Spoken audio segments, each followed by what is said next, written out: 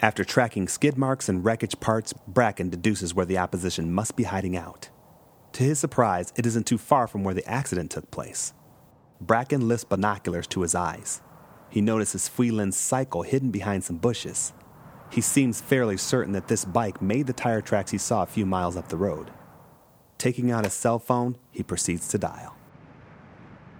Hey, I need to speak with Glackus.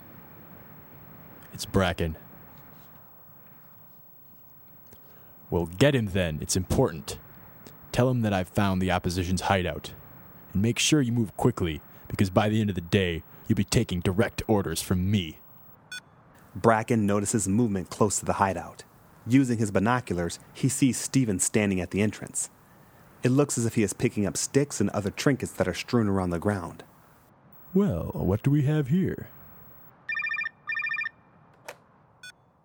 Bracken here. That's right, I'm looking right at it. Yeah, there's a little boy out front. Uh-huh. You've got it. Bracken hangs up the phone and moves in closer. Inside of the hideout, Fui-Lin is looking for Steven. Susan is sitting on a couch reading an outdated magazine as the television plays in the background. I think I'll take number 3 for $700, Ray. Susan, have you seen Steven? No, I haven't seen him since this morning. I'm sure he couldn't have gone far. Steven! Susan turns off the television as Rezin walks in. What's the problem? I can't find Steven. I saw him earlier. He was right here. Let's gather the rest. We have to find him. Steven! Fui-Lin hurries out of the room in a panic. She is so disheveled that she almost tramples Steven, who rounds the corner. Fui-Lin puts her hand on her chest as if to keep her heart from jumping out. Hiya! There you are, young man.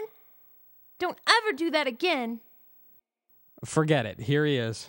Fui-Lin kneels to hug him. She is so relieved to see him safe that she doesn't notice how despondent he is. His expression is cold and lifeless. Fui-Lin stands and walks away.